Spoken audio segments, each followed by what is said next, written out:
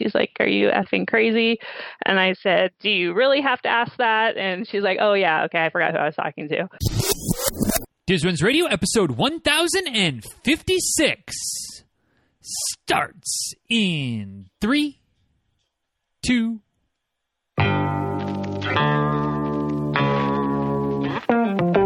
Welcome back to Diz Runs Radio, where I talk with runners from all corners of the running world about running, life, and everything in between. I'm your host, Denny Cray, and it's just about time to head out the door for an easy run and a great conversation. So if you're ready, then I'm ready. Let's get started.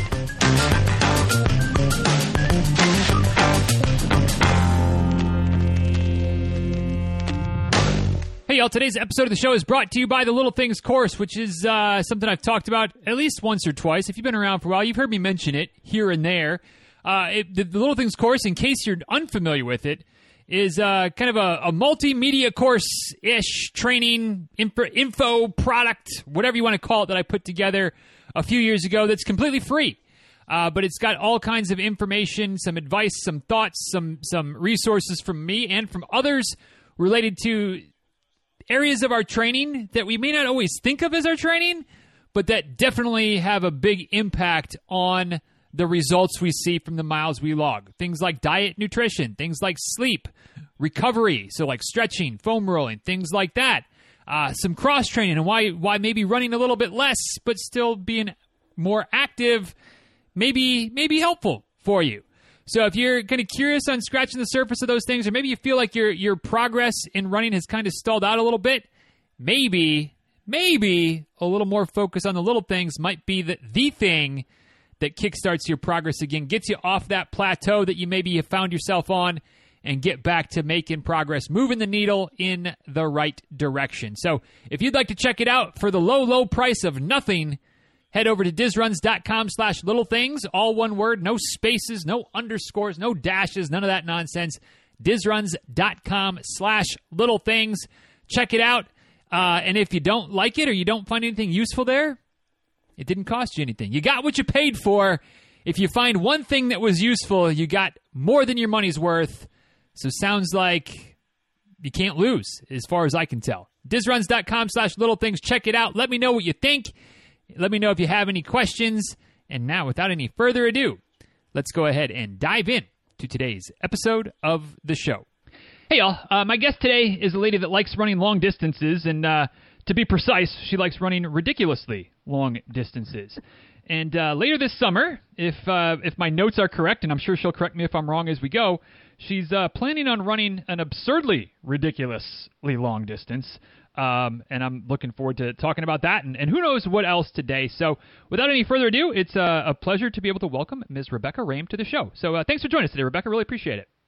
Thanks for having me. Yeah, looking forward to it. And y'all, if you enjoyed today's conversation, kind of want to follow along with Rebecca through this summer and her adventures then, and who knows what else is beyond, on Instagram at Rebecca, not Becca, and that's Rebecca with a CCA, which being married to a Rebecca that's not a CCA, you always have to spell those things out. REBECCA, not Becca, BECCA, on Instagram, on Twitter, at No Estoy Rachel, which I feel like there's got to be a story there. I don't know if we'll get into it or not, but NOESTOY RACHEL on the Twitters. Dizruns.com/1056. Dizruns.com/1056 will get you back to the show notes today. In case you're trying to spell Rebecca wrong and you're like, I can't find this woman on Instagram, we'll have it for you. Just go right back to Dizruns.com/1056. Links, photos, the whole nine as per usual. So, Rebecca, now that we got all the housekeeping stuff out of the way, let's dive into the conversation today. And the way we always do that is with the same simple question at the beginning that for some people it's an easy one to ask, and for those typically that tend to run ridiculously long distances, it's a little bit more of a difficult one to answer.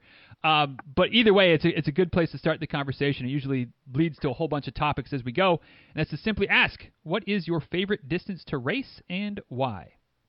I think my favorite road distance would be a half marathon, and I love that because it's a nice, good, solid, long run, but you don't feel beat down at the end of it. and you have time and energy the rest of the day to do everything else that you need to do because it's usually on a weekend.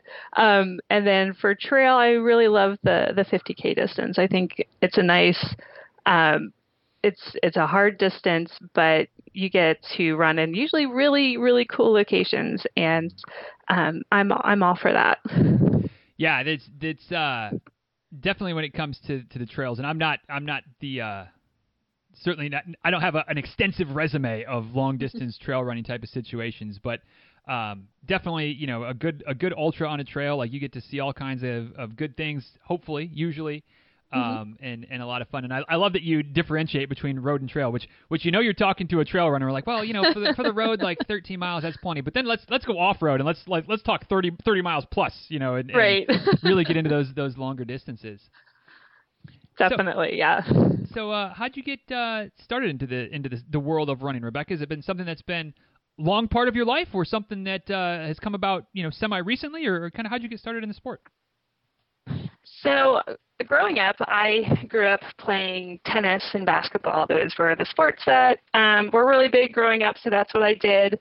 As I grew up and became an adult and life happens, those things that get harder and harder to do because not only do you have to find somebody to play with, but you also have to find a location. And I'm in the Pacific Northwest, so the weather isn't always cooperative for things like tennis outside during the spring because it's very rainy and there's very few indoor courts around here that are open to the public. So one day I was at the gym and the only machine that was open was a treadmill. Everything else was in use, and I really didn't want to do anything, but I needed to get some cardio in, so I started on the treadmill. I'm like, okay, I'll just go for about 20 minutes and see what happens. And as I got moving on the treadmill, I kept speeding it up a little bit, and before I knew it, I ran a mile, and that was the first time I'd run a mile since college, since I played sports then. And I was so excited. I came home and told my husband, I'm like, you're never going to believe it. I ran a mile. And that kind of jump started something inside myself. And I'm like, maybe I think I could do a 5K. But I had to look up how far a 5K was because I didn't know how far it was. And because I had not done running growing up, that was not a thing. When you're playing sports like tennis or basketball, running was a punishment. You miss a shot, you take a lap. You mess up, you take a lap. So it was never something that was pleasurable. But now, as an adult, it's pleasurable, and it's my reward now versus a punishment. So that's kind of how it all got started. And then signed up for my first 5K, and that 5K led to a 10K, which led to a half marathon, which led to where I am now. So it was just a nice general progression. And that started in about 2016. Gotcha. Yeah, it's something for most of us, for many of us, quite the slippery slope of you start getting into it, and one thing leads to the other, ... yada yada yada. Running all the miles and going all the places, and it's always interesting for me to kind of find out how people get started, and I'm certainly, I feel like somewhat in the same vein as you, Rebecca, where it was like, yeah, running was always that thing that you endured as part of playing other sports, and then at some point the flip kind of switches, and it's like, oh yeah, and maybe it is just being an adult and not having to track down. It's nice to have running partners, but like, hey, if you don't, you can just run, and you don't have to find a location. You don't have to drive anywhere necessarily. You can just out the door, get it done. Which, when life gets busy, that's a nice option to have. Exactly. Yeah. And then, like, I love tennis. It's probably it's like my favorite sport, but as an adult, it's just really hard to find someone who has the same schedule, who's at your level and is available to play. So, running is something that you can do on your own, whenever, wherever, for however long you want to. So that makes it much easier to fit into life. Yeah, certainly. So you start on the slippery slope of running, first mile on the treadmill, and then hey, let's kind of get into this. I'm curious about that first mile. If you can remember back, 5, 6, I guess 6-ish years ago, depending on the dates and the math and all that type of thing.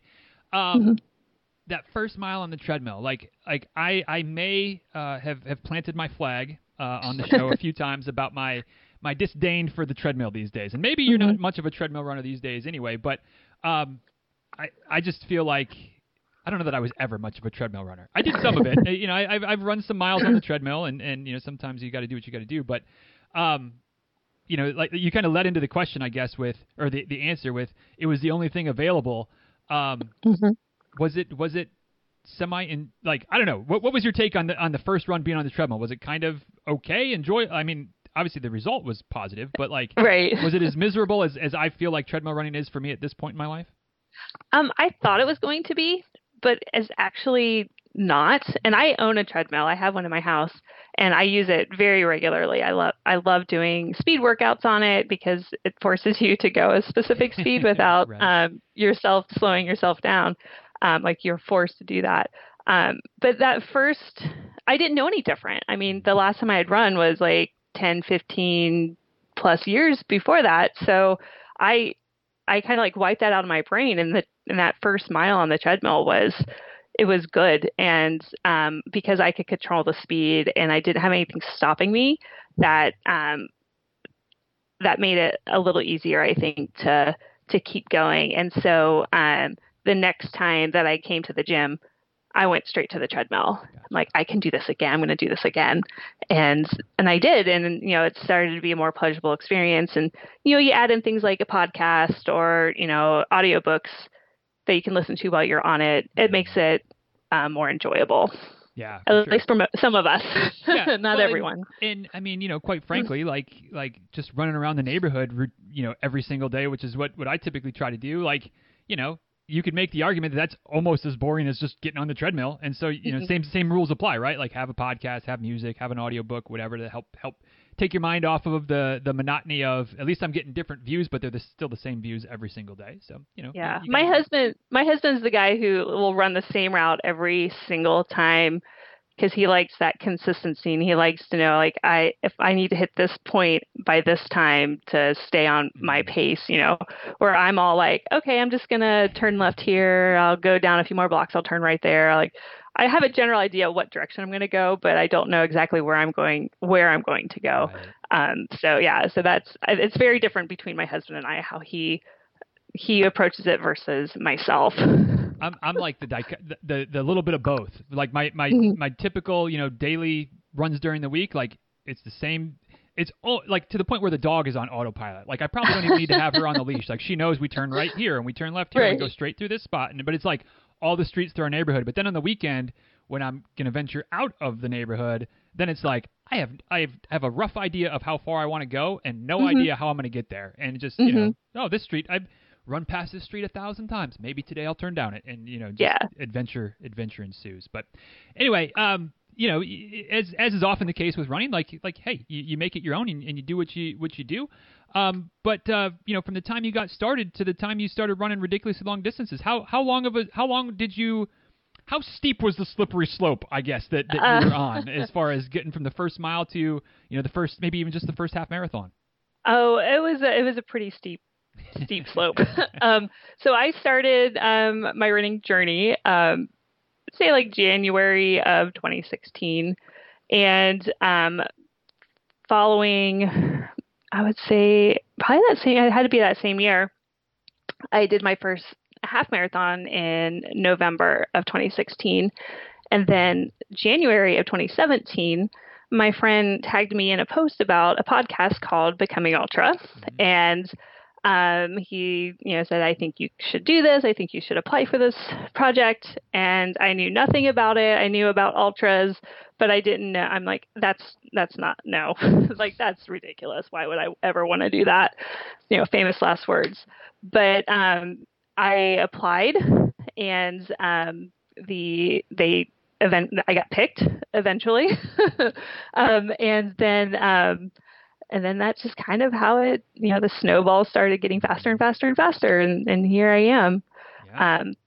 So yeah, it was pretty fast. And so between my first 5K and my first 50 miler was about a year and a half. That's a progression. Ridiculous. That's yeah. a progression. For those that aren't aware of becoming ultra and what that kind of means, which is probably at least a few people, could you kind of explain what that whole process or what it was that you got tagged into this post to apply for, like what that all entailed? Sure. So becoming ultra is basically the premise is they take runners who've really done more than like 13, 15 miles, pair them with professional coaches, and then train them up to run their first ultra. And that all happens in about a span of 6 months, give or take, depending on the timing of everything. But it's pretty much about 6 months. So I went from a half marathon to a 50 miler in 6 months, which is ridiculous, but it worked. And every week myself and the other runner who was chosen, we would trade off doing podcasts about our training and things that we were experiencing. We'd get advice from our coaches and just talk about the entire experience, because running ultras is, even though it's an individual sport, it's definitely a community effort, because you get a lot of support from the people in the community throughout your progress. And that was really awesome. Had I done it on my own, I don't know that I would have had the same experience. So it was definitely a huge ramp up, but I was successful. I finished my first ultra, and here I am. Here we are. It's like you said, it's a little bit, I don't remember the exact word you said, but like going from, not running it all, 5K to 50 miles in a year and a half, and really going from half marathon fitness to 50 mile finisher in 6 months is pretty crazy. What was it that made you even put your name in the hat? Like, I feel like for myself, and I don't mean to incriminate anybody else, but for myself, I'd be like, yeah, that sounds awesome, but no, like 13 miles is pretty good. Like, maybe I'll run a marathon first, or maybe I'll, if you even knew about ultras at that time, like, well, maybe 50K, but to jump right into 50 miles, like, to me, I feel like shoot, I've still not run a 50 miler. I've run I've done a 45 miler. That was maybe close enough. I don't know. But like, why even say, you know what, I'm running 13 miles. Like, yeah, why not? Let's even apply to run a 50 mile. Yeah. I like to joke that I'm easily talked into things. And my friend Ricky, who's the one who tagged me, and had been following the show for a while, because he worked with Eliza Howard, and she was one of the coaches at the time, and he was helping me with my running. So he knew me, and we've been friends for a while, and he's thinking, I think you can do this. And I was on the verge of deciding if I wanted to do a full marathon or not. And I'm like, well, the worst thing they can do is say no, and I wouldn't even be chosen, wouldn't even be considered. They'd probably filter me out pretty early, because out of everyone who applied that season, I was the person who had the least amount of experience at being a year of like serious running. And, I was talking with my friend, Nicole. I said, would it be crazy if I did a half marathon and a 50 miler in the same year? And she's like, are you effing crazy? And I said, do you really have to ask that? And she's like, oh yeah, okay, I forgot who I was talking to. But the idea of doing something ridiculous hard and that not a lot of people get the opportunity to do kind of piqued my interest. So I put the application in and just waited. I didn't actually get picked in the first round. They had picked a different person, but she had dropped out in the first week of the actual training. So they came back to me and asked if I would be interested, since I was quote unquote the runner up. And I said, I hemmed and hawed a little bit about it. And then, Ricky kind of pushed me. He's like, I really think you should do this. If you don't do this, I don't know I would be your friend anymore, kind of just joking with me. And I'm like, okay, I'll do it. And before I knew it, I was, joining a podcast and ramping up and training for my first 50 miler. Wow. When it happened, and you like, you're getting this, like, hey, you got the opportunity. Are you sure you want to do it? Was there any you're talking to your friends and they're kind of nudging you towards it, and it sounds like, you were pretty interested, but was there ever like an, oh crap moment, or were you pretty much excited from the get go? There was the whole oh crap moment pretty much the whole way through. Like it didn't like I knew what I was doing. Obviously because I was doing it, but just trying to fathom myself doing that was just so far out of my thought process. I'm like, oh gosh, am I actually really going to be able to do this? Like, is this really something that's going to happen? Am I going to succeed? Am I going to fail? Like, I don't know. Like, it's just so weird. Like, and that entire time I'm doing the project, I'm thinking, like, if I would have told, 15-year-old me that I was doing this, I would have been like, you're nuts. This is not the same person. Like, why would you ever want to do that? That sounds awful. So yeah, there was a little trepidation. There was a little, fear, about it, but I had to trust the people around me. I fully trusted my coach, Liza Howard, and I fully trusted her expertise to guide me through this. And I'm so glad that I did it because I won't say it was life-changing, but it definitely changed the directory of what I think I can do with my body and with your mind, because ultra running is your body can do it. It's your mind that you have to get on board with your body. Yeah, and keep it on board, which is oftentimes the tricky part. Yes. Without trying to completely relive the entire season of Becoming Ultra, because people can go back and listen to it if they're so inclined and find it. We'll try to link it up in the show notes and whatnot to try to make it easy. But just, how did that, from a bird's eye view, how did that 6 months play out? Was it relatively smooth sailing? Were there a lot of peaks and valleys? Kind of how did that transition from half marathon to 50 miler go for you? It went up until like the last month. It went, I would say, pretty smooth. I didn't really have any major setbacks or anything like that. But about a month before the race, I started experiencing IT band problems. And that comes from being a newer runner and having this, ramping up pretty quickly to an ultra training program, just lots of mileage. And I wasn't keeping up with my strength training. So that all came together about a month before the race. And I was having some major problems with my IT band and just experiencing a lot of pain. Luckily, I have a friend whose husband is a physical therapist, and he was able to fit me in between some appointments and kind of banded me up to be able to run the race. But I definitely had some issues towards the end with my body not being able to handle that load very well. But I had to keep pushing through and modify some things as we got closer to the race to be able to complete it. I would imagine, and certainly, correct me where and if I'm wrong, but I would imagine that's got to be a pretty valuable lesson to have been able to learn as early in your running, career journey, whatever you want to call it, as you did, because, we all, whatever races we're training for, it doesn't matter the distance or the goals or whatever, but whatever we're training for, like in a perfect world, the training will go pretty smoothly and our bodies will respond well and everything is sunshine and rainbows and unicorns and we get to the race and it all goes well. In the real world, that doesn't always happen. There's very rarely happens. And so adjusting, adapting, and I guess where I'm going with this, and again, correct me where I'm wrong or feel free to elaborate, having that go a little bit sideways a month before a big race could really be the type of thing that's like, oh God, I don't know if I can do it. But then when you get to the race and hopefully the race went well, which is going to be part of the next question, like you're able to see that, hey, taking care of my body, and even if that means pulling back a little bit, like that's still okay. And I still have, all this fitness that I've built and still able to complete the race and live to tell about it and go on from there.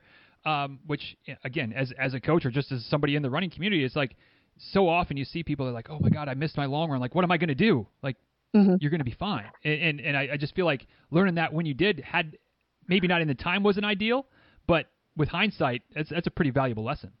Oh, absolutely. Like, I hate that it happened because it really did affect race day, but I'm so glad that it happened because it made me even more aware of my body and when things are starting to go wrong. So even now, I'm almost 5 years past that experience. Anytime that I start to feel any type of twinge in my knee area, I know I have to stop. I need to pull back. I need to, focus on some exercises to help strengthen my core and my glutes. So I can continue and I don't have to experience that level of pain again, because that was just awful. But yeah, I'm happy that I did experience it because it made me a much better, much smarter runner now, because I'm so much more aware of where I am and what I need to do to fix it. And it also helps me when my runner friends are experiencing something similar. I'm like, well, this is what happened to me. This is what I did. This is what made it go away. And I can share that advice with others, because I don't want anyone else to experience that. Because anyone who's had IT band pain knows that it's just like it's awful, and it really affects your training and your performance on race day. Yeah, it's not that there's any type of pain that you're like, oh yeah, this is the pain that's no big deal, but IT band pain is brutal, and as with a lot of things in running, can certainly lead to other issues, because then you try to compensate a little bit. You try to change the way you're swinging your leg, or the way your foot hits the ground, or whatever the case might be. And now pretty soon there's plantar fascia issues, or there's stress fracture issues, or whatever. It's just one thing can lead to the next. So, like I said, kind of teased this question already, but how did the first 50 miler go? Training was good until it kind of wasn't, but you get yourself put back together. How was that first ultra experience? That day was, I like to say, it was a little dramatic, and I'm not a very dramatic person, so it was kind of an odd experience. So the race was the Minnesota Voyager 50 up in Duluth, Minnesota, and it was an out and back race. So 25 out, 25 back. I forgot how humid the Midwest can be, because I live in Portland, Oregon. We don't have a lot of humidity, very, very low humidity, and Minnesota in the Midwest gets pretty humid in the summer, because it was in July. I struggled a lot with the humidity and the heat, because it was not just something I really trained for, because you can't train for that when you don't experience it. And that coupled with just running into that IT band pain that kind of started to flare up during the race, I was like chasing cutoffs almost the entire second half of the race. I'm not very fast. I go far, but I don't go very fast. So I was at the back of the pack. Scott from Becoming Ultra was there. My friend Ricky was there as my crew. They were literally at each aid station, they were patching me up and pushing me out to make the next aid station cutoff. And there were some times when I really didn't think I was going to make it. I was struggling really hard, because the physical part was really affecting the mental part. And I had never done anything like that, so I didn't quite know how to work through it until I was there. And then I had to really dig deep, get into that pain cave, and really, really work hard to finish. I came in second to last on the race, but I still finished, which is all that matters. Exactly right. My name is on the finishers list. It was just a really hard day, and they worked really hard to keep me going, which kudos to them. I chose the right people to be there. And it was just a long day, a long, hard day. And I learned a lot from that experience, that I can do hard things. It's going to suck in the moment, but this too shall pass. And once you cross that finish line and they are cheering you and you get your award, and you're just living in that moment, just so happy that you did it and you persevered, you made it. It was it felt really good. Yeah. Despite all of the very lows during the race. Yeah. No, I can only imagine, and I kind of to just try to put it into my own terms, and again, maybe for anybody else who's not run a 50 miler or any type of ultra or whatever, not even run even a half or a full or whatever, like those first finish lines, like I can remember my first marathon finish line, it was like misery, but it was like, wow, like I still somehow did this and got it done. And for me in that first marathon, I will never do anything this foolish again. And here we are. Right. What about you when you were getting close and it was struggling and you're fighting these cutoffs or you're chasing the cutoffs and you're staying just ahead and you get to the finish line? Was the mental outlook going like, all right, well, I'm glad that's done. I'll just get back to my half marathons and that'll be great. Or were you like, oh hell no, like let's keep this going? After the race, we did one final podcast with Scott and Liza. They asked me that same question, like, so do you want to do it again? I said, yeah, I want to do it again, just not anytime soon. There's something about being in that space, and the trail community is so incredible. They don't really care that, if you're first or you're last. They're just so excited to see you come across that finish line. And that is the really good positive thing that comes out of this, is that I loved being a part of that. I loved that experience, even though it was hard and I hated it in the moment. I just like, I can do this. I can do hard things. And it was a really good feeling. After maybe the first couple of weeks after the race, you're kind of running that really high mentally, like, oh my God, I did that. That's like so exciting. Everyone's congratulating you.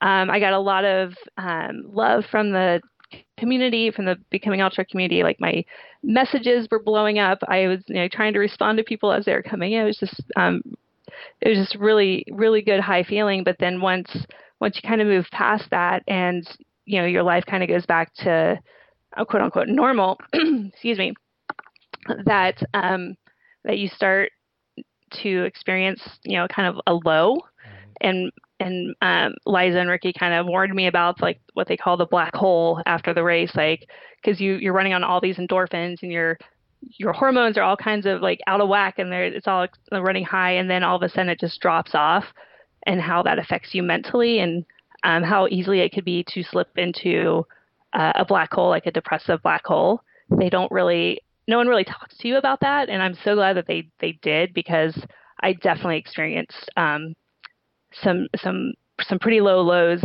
about 2, 3, 4 weeks after the race, just trying to kind of get myself back to normal and get back to normal life before that whole experience. Gotcha. I first of all, thank you for being open about that, because again, I mean, it's something that you don't know until you've been there. Absolutely. And it's maybe not always something that people are quick to talk about with newer runners, because, let's not kid ourselves. Like, it's not a fun subject of like, yeah, it was great, and then it was really tough. As much as you're willing, and we can skip over this and gloss through it if you want, or we can spend a few minutes here. Sure. How did you kind of work through that phase of the blues and the dark spot there after that first race? I didn't really realize what was happening at the time, like when it was first starting to happen. But I work in healthcare, and I work with people from all different facets of healthcare at the time. And one of the people I was working with was a mental health professional. We were working on a project, and we were talking about the whole experience. And she's like, "Well, how are you feeling now?" And I just kind of vomited feelings and stuff like that to her. I'm like, I'm feeling like really depressed and really low. And she's, she listened, because that's what she does. And she's like, it kind of sounds a lot like postpartum depression, where you have like these high highs and then you have these low lows. So, the first part is recognizing it's happening. I'm like, oh my gosh, yeah, that kind of does sound pretty familiar. I'm not a mom. I've never experienced pregnancy and birth. So, I didn't connect the two until she mentioned it.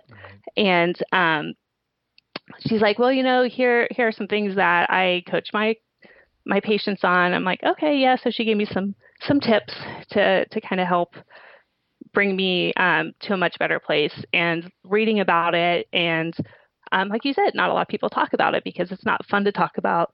It's not exciting to talk about, but just recognizing it and finding ways to um, work through it was a big thing for me. And it took me about 6 weeks before I really started to feel normal and wanting to go back out and run at a higher volume. So it was a really, really tricky time for me. Yeah. Yeah. And again, thank you for being willing to go there. Yeah. In the races that you've run since then, have you had similar experiences to a degree, just as bad, not at all? Like how have the subsequent ultra distance type of races that you've done, how has the post race period been for those? I did experience some, not nearly to the same degree as that first one. After I completed the Bandera 100K, that was my first 100K. So 62 miles versus 50. Right. Only 50. Only 50. You're talking to an ultra runner when it's only 50, right? I mean, yeah, it's still a big jump because there was, sure. I was definitely spending a lot more time on the trails, and as a slower runner, you're out there a very long time. Being able to recognize when I was starting to feel that way really, really made a big difference. I still felt that post race low, but it wasn't nearly as bad. And being able to take what I've learned prior and apply it to this, it's made it a lot easier to recognize it, manage it, and then kind of get through it, but move past it until you get to a point now where I had done my first 100 back in October, and I didn't really feel nearly the same drop as I had prior. So it's definitely recognizing it and being more open about it. And I try to be open with people about it because, no one else is. And I think that it's really important for people to recognize that it's very normal to feel those post-race, especially big races that you've been really working hard for, to really experience that and tell them, hey, this might happen and this is what you need to do. So I try to be really open with people about that. Yeah, and it's something that's come up once or twice, but I'm kind of making a note to myself of like, yeah, don't be afraid to talk about that a little bit more often. Maybe not force it in places, but when it comes up, or mentioning it here and there, because yeah, it is something that looking back, yeah, I'm sure I know that I've had some of those experiences post race as well. So it certainly can and does happen to a lot of us. Shifting gears to that 100 Javelina 100. If my research, my crack research squad did their job, which is just me and Google and ultra sign up and things like that. But the Javelina 100 miler this past fall, stepping up the mileage again from no longer only just 100K, but now we're talking 100 miles. How did the first 100 miler go? Well, surprise, surprise, I finished. Got that. I think it went as well as I could have expected. I made sure to choose the right people to come with me to crew and pace me through that race. And I think that made a big difference. Had I chosen different people, I don't know I necessarily would have had the same result and finish. So Javelina is essentially 5 loops of 20-ish miles. And it's deceivingly hard because you look at the elevation and it's maybe 7,500 feet gain for the entire race, which doesn't seem like a lot. But, when you're tired and you've been out there for hours and hours and hours, it gets harder. It gets harder. And each loop got harder to want to go back out there and do it because you know what to expect.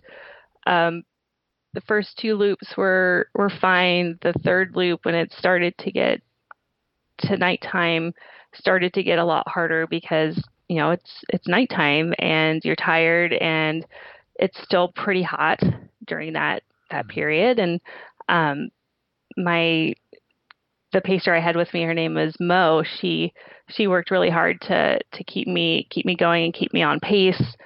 The fourth loop was by far the hardest. That happened between 11 p.m. and 5:30 in the morning. So that time when your body just wants to shut down and go to sleep, and you can't. You have to keep moving for that whole time to be able to make the first cutoff. Peyton, who was my second pacer during that time, she worked even harder than Mo to keep me because I was so exhausted. My hips were hurting, and I was just not moving well. I was moving enough to keep moving and stay on pace, but it was so freaking hard. And don't let anyone ever tell you that there is an easy 100 out there. There are no easy hundreds. They're all hard in their own respect. But once we finished that fourth loop and I came in under the cutoff and the sun started to come up, my outlook started to look better. I started to feel a lot better. And I went out on that last loop with my friend Missy, and we got across the finish line, and it was a really amazing experience coming up and crossing that finish line and being a finisher. Last year, Javelina's DNF rate was about 50%. Mm-hmm. So to be one of the 50% who did finish is kind of a big deal. And I'm so glad that I had that experience and I actually did it because it was really, really awesome. Well, congratulations and getting that first buckle. That I don't want to put my cart in front of my horse, but I'm assuming that there might be some more buckles at some point in the future. At least as a possibility, because if there's anything we've learned, just from you, but also just from runners in general, like that slippery slope continues. There's no end. There's no bottom to the slope. It just keeps going. It keeps going. Yeah. But talking just for another minute on Javelina, from what I've heard from folks that have done it, it's quite the party-like atmosphere, because I believe it happens kind of right around Halloween, and people tend to get dressed up and whatnot. What was your take on the not so much the race, it's the actual race itself, but the environment, the race experience for your first 100-miler being that type of party, crazy atmosphere? Well, that was one of the reasons why I chose it, because of that atmosphere. I wanted something that was going to be fun, and people were really excited to be there, even if they weren't running there. It just looked like a lot of fun. And when you're running 5 loops of 20 miles, you want something that's fun. It was really the aid stations were the volunteers that were there. Most of them throughout the race, they were dressed up. The first aid station, I think the first crew of that were dressed up like football players. Then you go into the midpoint aid station, which is Jackass Junction, and that's just a party. They're just having a lot of fun out there. During the nighttime, they brought out the fireball for shots. Because who doesn't want a shot after 60 miles or whatever the number is at 3 o'clock in the morning? Yeah, exactly. And my pacer Mo, I was sitting there, I was trying to eat a grilled cheese, and she brought over a shot, and she's like, "Here you go." And I'm like, I looked at her, I'm like, this is either going to go one of two ways, and I'm not quite sure how it's going to go. But she's like, "Just do it. Just trust me." And so I did it. I did the shot, and luckily everything stayed down. Right. I didn't have an adverse effect from it, but it definitely made me feel woozy for a minute because I was slightly dehydrated at that point. But yeah, I mean, not a lot of places have Fireball at the aid station just for anyone to take. And then you come back into the headquarters, and that's just a giant party because the way that the course is, you have to go run across the timing mat, and along the course, everyone has their tent set up. So you're literally running through the middle of the party, right. And everyone's cheering on you. And then that kind of gives you a nice little energy boost to be there and be around those people who are probably semi-drunk themselves. And there's lots of music, and it's just really hyped up, and it's a great way to come in when you're not feeling great, just to come into that and yeah, okay, I can keep going because this I'm getting some good energy from this. Right. Well, again, congratulations on that. And as kind of teased in the intro, the slippery slope is picking up. It's not slowing down. Like you're picking up speed. Again, if my crack research skills are to be believed, you're getting ready for Vol State, which is a 314-ish mile, 500-kilometer run across the great state of Tennessee. Mm-hmm. I mean, for lack of a better way of asking the question, why in God's name are you doing something like that? Why do we ever do any That's valid response, valid answer to that question.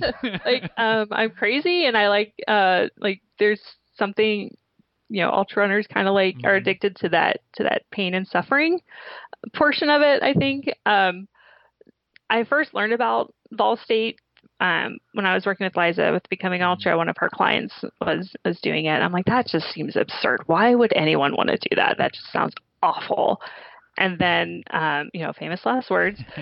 Then shoot to about a year ago, it came back into my my orbit, and I'm like, you know what? I think I could do that. I think that's something I could do, because it's 500 kilometers, but you have 10 days to complete it. So there's a good stretch of time, and that's pretty doable, even for someone who's on the slower side.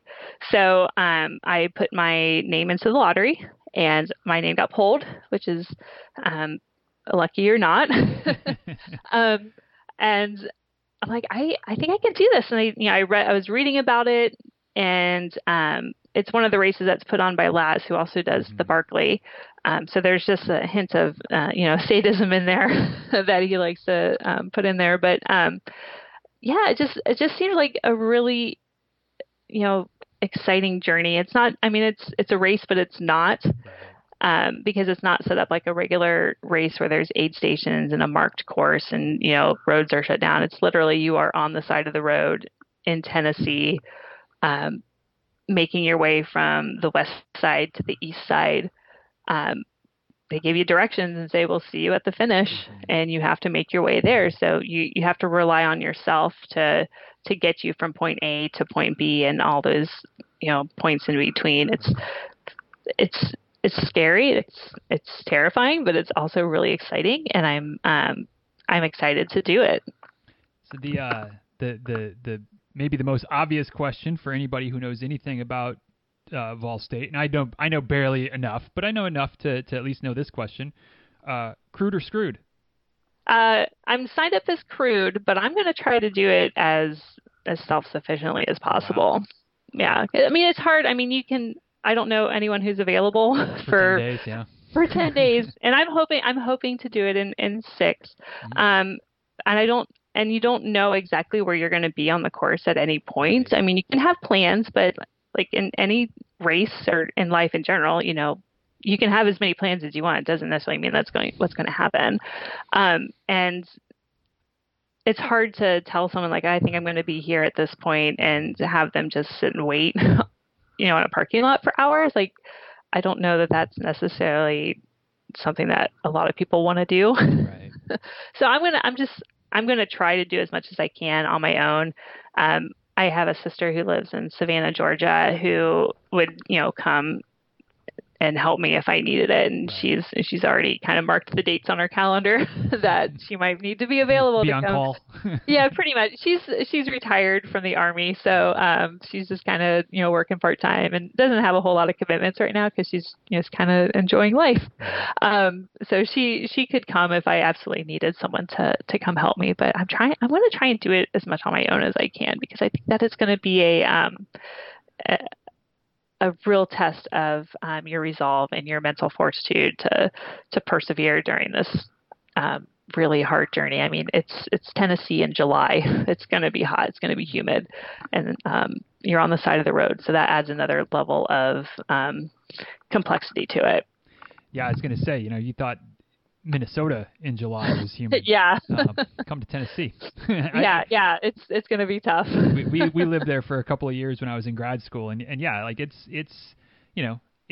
might not be next to water, but the water is there in the air somehow, so it'll be a thing. Well, but I learned a lot at Javelina to help manage the heat. So I learned ways to keep myself cool during times when it's really hot. So I'm going to try to employ some of those techniques during that time. Well, hopefully lessons well learned and things will Yes. go smoothly, and certainly looking forward to kind of seeing how that goes, and who knows what the future holds. But maybe circling up and talking about Vol State at some point when it's in the rearview mirror again, because it's just such a crazy event. Like you said, it's a LAS event, so of course it's going to be crazy. But mad props to anybody who does something that absurdly, ridiculously long distance, which is clearly what you're getting ready to do. So anyway, as we're getting close to wrapping up, Rebecca, and as is often the case, time is flying when we're having fun. But one last question for you, kind of outside of the majority of the conversation. I like to close with what I call a philosophical question. Basically like the intro question, something open-ended, take it long, take it short, take it somewhere in the middle. But this is where we'll kind of put the stamp on things for today. Would just be curious, at this point in your life, in your running journey, six-ish years into it, getting ready for your first 300-mile plus race. Why do you do it? Why has running become such an important thing for you that is part of your regular routine? Why do you run? I run because it makes me feel good, and it's a reward. As I'm, kind of started off at the beginning, like running used to be a punishment. Now it's a reward. I like that I have to rely on myself to do it, and I like that. I like the way I feel when I'm done. I've never regretted a run, even the ones where I've tripped and fallen and hurt myself. Like I've never regretted it. And I want to be able to live with, with not having big regrets, like, taking care of myself. There's a lot of things that run in my family: obesity, diabetes, heart disease. And, this is one of my ways to manage that hopefully doesn't happen to me. And, I want to be able to live a long life and be able to travel. And I think that running plays a big part in being able to take care of myself and just make myself feel good when sometimes life doesn't. Right. Well, many happy and healthy miles in your future, not just this summer, but certainly well into the decades beyond. And y'all, if you want to continue to follow along both for this summer and for, whatever the future might bring, on Instagram, it's at Rebecca Not Becca. Again, REBECCA, not NOT. Becca, BECCA. On Twitter, No Estoy Rachel, which we didn't get into that story. We'll save that one for round 2 as well. But DizRuns.com/1056. DizRuns.com/1056 will get you back to the show notes for today. Links, photos, the whole nine as per usual. So, Rebecca, thank you for making the time today. Hopefully wasn't too painful for you, but thanks for sharing some stories and going deep, especially with that post-race kind of low period. I really do appreciate that, and certainly wish you nothing but the best in Vol State and beyond. And again, thanks for the time today. Thank you. I had a lot of fun. All right, y'all. Thanks so much for taking the time to listen to today's episode of the show. Hope you enjoyed the conversation between Rebecca and myself, and as per usual, be curious to know what stood out to you from today's episode. What was your, as it were, what was your takeaway du jour? For me, as is almost always the case, there were several things that popped up. I had a full sticky note full of timestamps and things to refresh back on, and listening back through, I'm like, yep, that still counts. Yep, that still makes sense. But I'm going to go with one that's maybe a little bit personal of late for me, and that is the idea of doing a better job, perhaps. Maybe I'm reading through between the lines there, but doing a little bit better job of listening to our bodies. Rebecca talked about that when she was training for her first 50K, climbing that ladder from a half marathon to a 50K, things were going well until all of a sudden her knees started giving her some grief, able to connect with the PT, get some work to get her through the race. And then since then, things are typically pretty good, but every once in a while she feels that little pain on the side of her knee, reminds her that she needs to get back to doing some of those PT exercises, some of the strength training, stretching, etc., what have you. And I know for myself that it's easy to neglect those things when things are going well, right? When your training is going well, the body's feeling good. I have a very easy time of just putting the little things to the back burner, just saying, whatever, I don't need to foam roll today. I don't need to get on the yoga mat. I can stay up a little bit later playing some nonsense game or doing some Duolingo or just scrolling through social media, whatever. I don't need to get to bed on time or maybe even go a little bit early.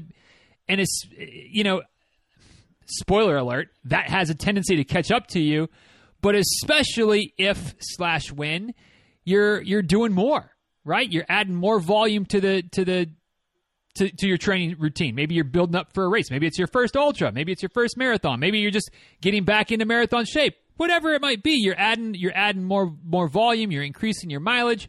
Maybe you're adding some more speed work to the mix. One way or the other, you're pushing your body more. And for me, that tends to mean that I'm doing less recovery work instead of more, which I should be doing because, things are going well. And of course I'm a little bit sore, but I'm working hard. I'm not paying attention to what my body's telling me.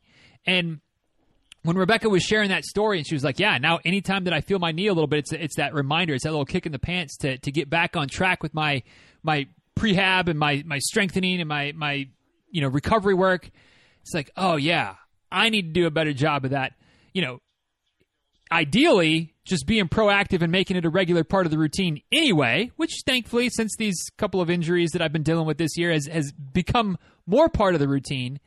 But keep in mind, as I get back into my full training mode and my mileage starts increasing again, when I'm stepping up the volume, I need to be not just maintaining the recovery work, but picking it up and certainly being sure to pay attention to my body. And if something's barking, if I got the itis is talking to me again, or my foot starts making, some squeaky noises or whatever, some other part of the body, like pay attention and address it instead of just hoping it'll go away, because it doesn't typically go away. So that was my takeaway. Maybe it's because it's timely, dealing with some issues right now, or have recently been dealing with some issues.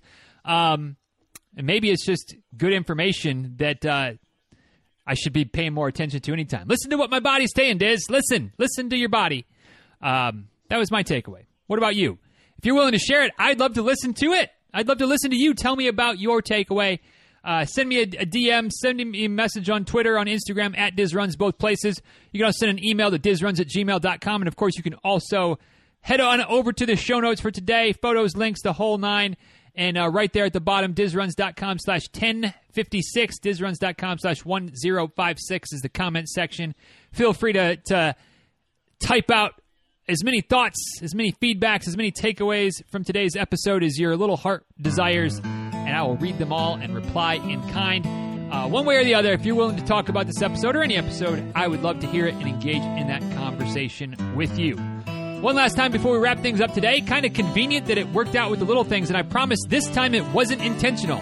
Sometimes it is. Sometimes I'm sneaky like that. This time, it's just a happy coincidence that the Little Things course is the pseudo-sponsor for today.